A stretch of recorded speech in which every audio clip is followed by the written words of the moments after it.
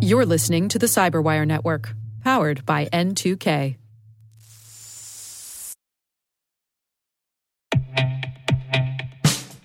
And now, a message from Cyberbit. Mastering cybersecurity is like mastering a sport. You build muscle memory through rigorous practice, then you train as a team to foster cohesion while operating under pressure. Like athletes, cybersecurity professionals thrive on hands-on simulation. But traditional courses, certifications, and open-source labs won't build you a winning team. You need Cyberbit. Cyberbit offers a hyper-realistic simulation environment for your SOC, IR, and C-suite to refine your skills, all using the market-leading SIMs, EDRs, firewalls, and WAFs they use every day.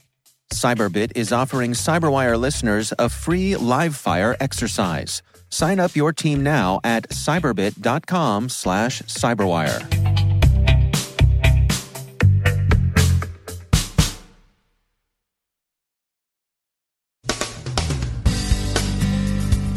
Novichok attacks have brought Britain and Russia to the brink of cyber war. The UK will take its case to the UN Security Council.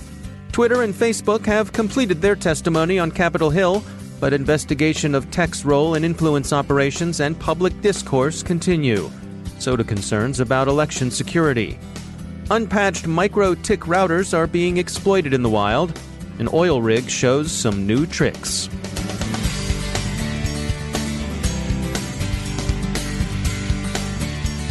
From the Cyberwire studios at Data Tribe, I'm Dave Bittner with your Cyberwire summary for Thursday, September 6, 2018. The day's biggest story comes from the United Kingdom. We may be seeing something that amounts, almost, to declared cyber war between the UK and Russia. British Prime Minister May told Commons yesterday that the government had identified the attackers responsible for the Novichok nerve agent attacks. Those attacks were an attempted assassination of a former GRU officer, Sergei Skripal, and his daughter Yulia, back in March. Skripal had been living in the UK after being exchanged in a spy swap with Russia. He'd been working for British intelligence. Prime Minister May named Alexander Petrov and Ruslan Borisov, characterizing them as GRU operatives. She said the attacks were almost certainly approved at a high level. Other leading conservatives were equally direct. The chairman of the Commons Foreign Affairs Committee, Tom Tugendhat, said there's no doubt the attacks were state-ordered and President Putin bears responsibility for a warlike act. The Prime Minister said that the full range of tools from across our national security apparatus will be used against the GRU. That full range of tools is understood to encompass principally offensive cyber operations. The Prime Minister briefed U.S. President Trump Tuesday, Canadian Prime Minister Trudeau yesterday, and has requested an emergency meeting of the United Nations Security Council. Russia has consistently denied any involvement in the Novichok attacks, demanding to see the evidence and claiming that the incident is an Anglo-American provocation, probably aided and abetted by the Czechs. Essentially, no one believes this, certainly not outside of Russia, and probably not within Russia either. The two GRU officers named, and whose names Russian President Putin's foreign policy advisor, Yuri Ushakov, told reporters do not mean anything to me, will be prosecuted if British authorities can get their hands on them, and GRU-associated organizations will face a range of sanctions. But from what's being said in London, this won't be a simple matter of law enforcement or sanctions. The story is still developing, but active cyber offensive operations against Russia by the UK and possibly the other four of the Five Eyes seem highly likely. The encryption debate continues, highlighted by recent reports of a memo from the Five Eyes group, that's the US, UK, Canada, Australia, and New Zealand, demanding that service providers create customized solutions tailored to their individual system architectures that are capable of meeting lawful access requirements. Many read that as being a backdoor. Robert Anderson is a principal at the Chertoff Group and previously worked in the FBI. No, I think my position on this, quite frankly, especially over the last 3 years since I've been in the private sector and left the FBI after I retired, it's changed. One of the reasons it has changed is because between running practices in the private sector that respond to cyber breaches of, personal identifiable information, banking information, and a variety of other things, I think that the tech companies that are producing different levels of encryption have a fiduciary responsibility to their clients to make sure that that can't be breached.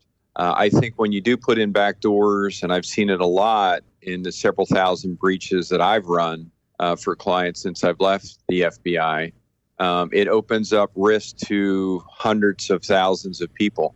So I think there really needs to be nowadays a new dialogue that's kind of started at the federal and state level, especially the kind of leading technical companies around the United States, to have a discussion on how can they help law enforcement obtain information that they may need either via warrant or other means to protect this country, but at the same time protecting the clients that have, employed them or hired them to hold their data secretly or in a secure manner.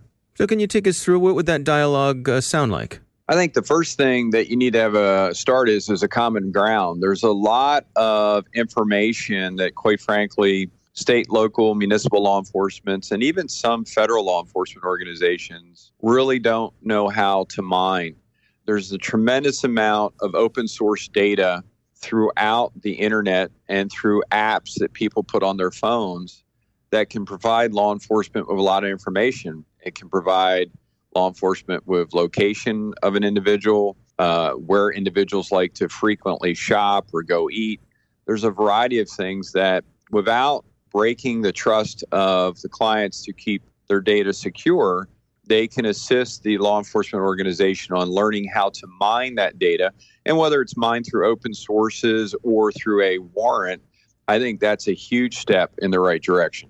Do you think there is a legislative solution to this? If you had I remember certain levels of encryption used to be categorized as munitions, and it was prohibited from being exported. Is that a path to pursue, or is that going to lead us nowhere? Well, I think a couple things need to happen, right? One is that the federal government's IT infrastructure is lagging. It's way behind the private sector, and a lot of that is because the traditional rules and laws that are set in place to procure IT or any type of really infrastructure, it takes a very long time. So between the bidding process, the multiple bidders, getting it funded, usually in the second or third fiscal year from when you started, by the time you have the IT infrastructure installed, it's already very much out of date when you're trying to keep up with the private sector. And whether that's defense contracting, banking, or any other type of private sector needs, historically, the private sector moves much faster. They don't have all those rules in place. So one thing is I think you need to level the playing fields, and I think the Congress and Senate can help on this. I think they can help the federal organizations that need updated IT modernization to allow to procure and install that equipment much quicker and faster. That, in turn, will help these organizations actually communicate to private sector companies and organizations much quicker and on an equal basis. And I think that's a huge start to this. I think one of the other crucial things that tech giants can help with, and again, it stays clear of actually decrypting or opening back doors, but setting up training on digital evidence collection that I can guarantee you that there may be parts of the federal or state law enforcement community may understand. But overall, we have 70,000 police organizations across this country. When you go to most countries, they have one, maybe two, because it's a giant federal police force. It's a lot harder to make sure that everybody in the country that we live in actually have the ability to do these types of digital investigations. So I think that would be a huge help. And again, it doesn't break that barrier of encryption that the clients are expecting from these companies. That's Robert Anderson from the Chertoff Group. Hearings on social media held yesterday by the Senate Select Committee on Intelligence elicited from Facebook's Sheryl Sandberg her example of what might companies like hers be expected to do against foreign influence operations: suspend inauthentic accounts, the way Facebook, Google, and Twitter did when FireEye tipped them to such accounts' links to Iran's government. She said, quote, "In our mind, that's the system working," end quote.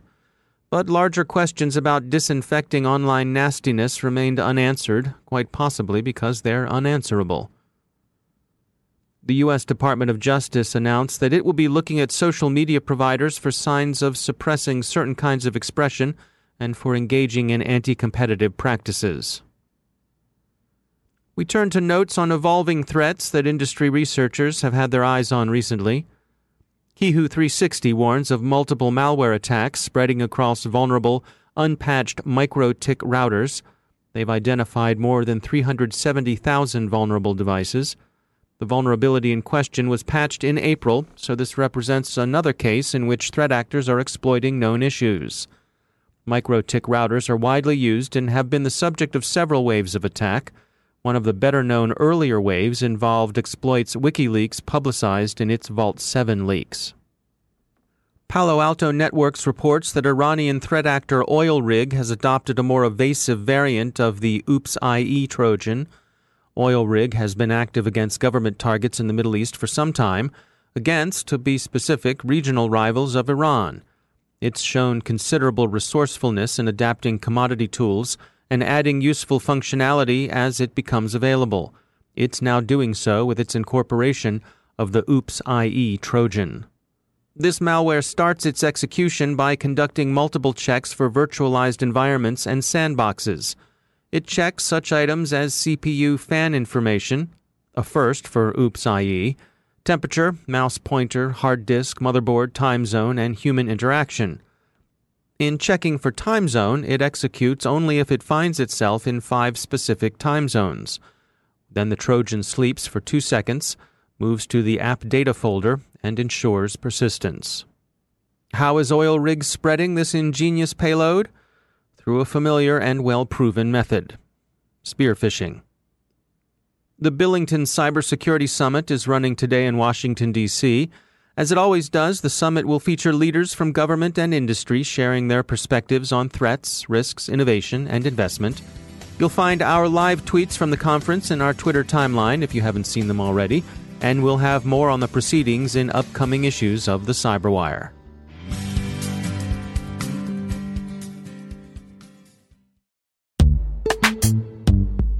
Every day, your IAM tech debt grows. Your multi-generational services struggle to work together.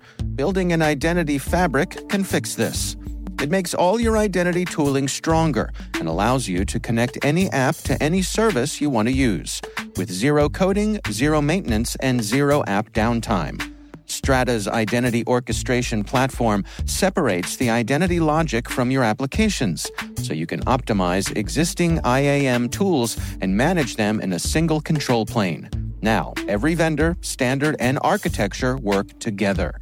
In short, building your identity fabric means you can secure your non-standard apps, keep your complex access policies, retire outdated IDPs, and modernize in record time.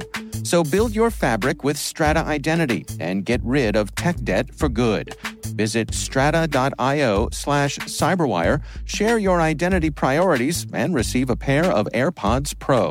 Offer valid for organizations over 5,000 employees. Connect today at strata.io/cyberwire.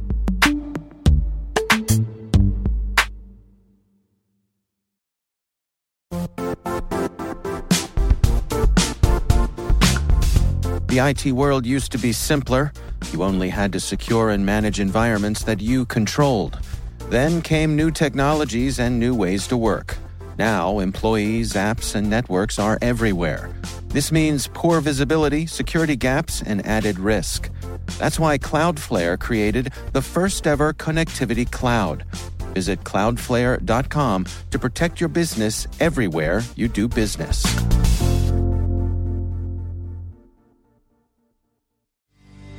And joining me once again is Joe Carrigan. He's from the Johns Hopkins University Information Security Institute, and he's also my co-host on the Hacking Humans podcast, which if you are not listening to and subscribing to, shame on you.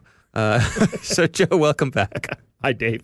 So interesting story came by. This was written by Hilary Gregonis from Digital Trends. And this is a biometric scanner catches imposter at U.S. airport on just third day of use. Right.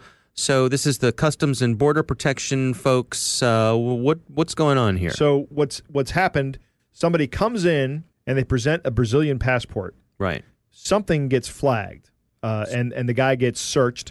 And they find his actual passport, which is actually from the Congo, in his shoe. All right. So what has happened is this guy has tried to commit a crime. He has tried to come into the country illegally with a falsified document. And so presumably the system scans his face. The picture on his passport.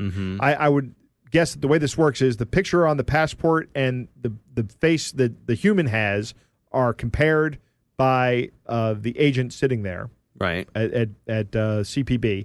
If this guy's coming in with a fake passport with his picture on it, then it has to be the case that the U.S. government has access to the original picture. Right, from Brazil. From Brazil. The person whose name is on that Brazilian passport.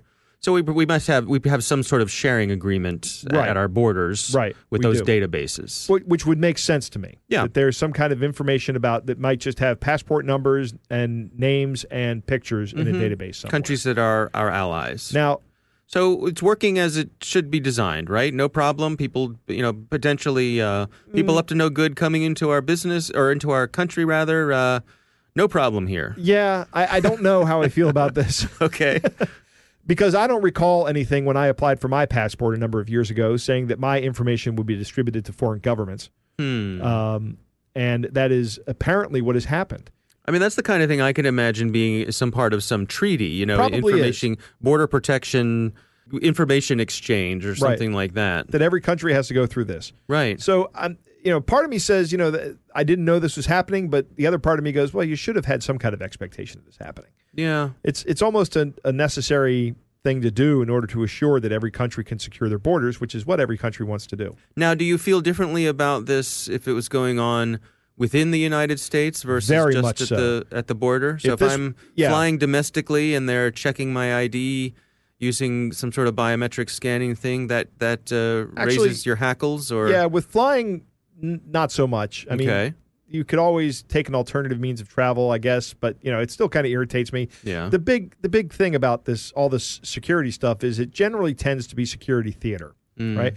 So everything we're doing, all this liberty that we're sacrificing, is not netting us much. That's my concern. They penetration test the system, right?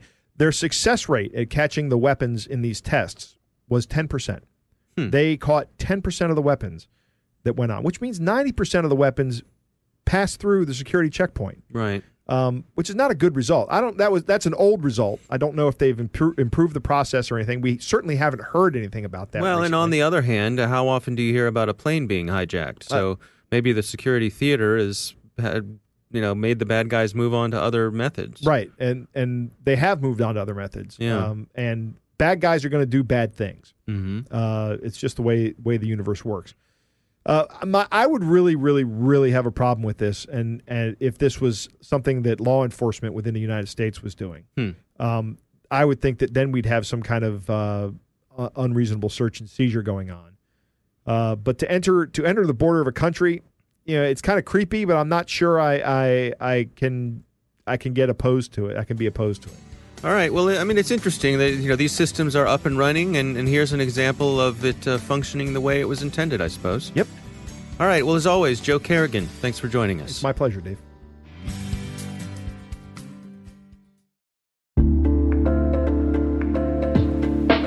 Are lengthy security reviews pulling attention away from your security program?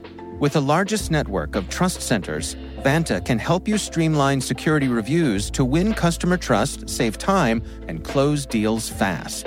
Proactively demonstrate security by showcasing key resources like your SOC 2 or ISO 27001 and provide real-time evidence for passing controls. And when a security questionnaire is required, Vanta takes the first pass for you. Visit vanta.com/cyber to take a self-serve tour. That's vanta.com/cyber.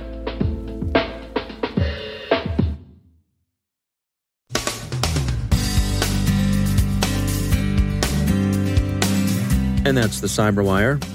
For links to all of today's stories, check out our daily briefing at thecyberwire.com. And for professionals and cybersecurity leaders who want to stay abreast of this rapidly evolving field, sign up for CyberWire Pro. It'll save you time and keep you informed. Listen for us on your Alexa smart speaker, too. The Cyberwire podcast is proudly produced in Maryland out of the startup studios of Data Tribe, where they're co-building the next generation of cybersecurity teams and technologies. Our amazing Cyberwire team is Elliot Peltzman, Puru Prakash, Stefan Vaziri, Kelsey Bond, Tim Nodar, Joe Kerrigan, Carol Terrio, Ben Yellen, Nick Valecki, Gina Johnson, Bennett Moe, Chris Russell, John Petrick, Jennifer Iben, Rick Howard, Peter Kilpie, and I'm Dave Bittner. Thanks for listening. We'll see you back here tomorrow.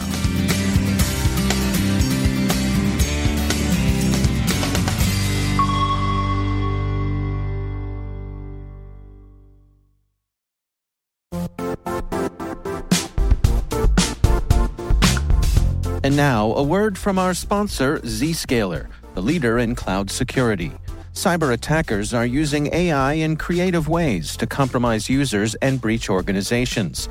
In a security landscape where you must fight AI with AI, the best AI protection comes from having the best data. Zscaler has extended its Zero Trust architecture with powerful AI engines that are trained and tuned by 500 trillion daily signals. Learn more about Zscaler Zero Trust Plus AI to prevent ransomware and AI attacks. Experience your world secured. Visit zscaler.com/zerotrustai.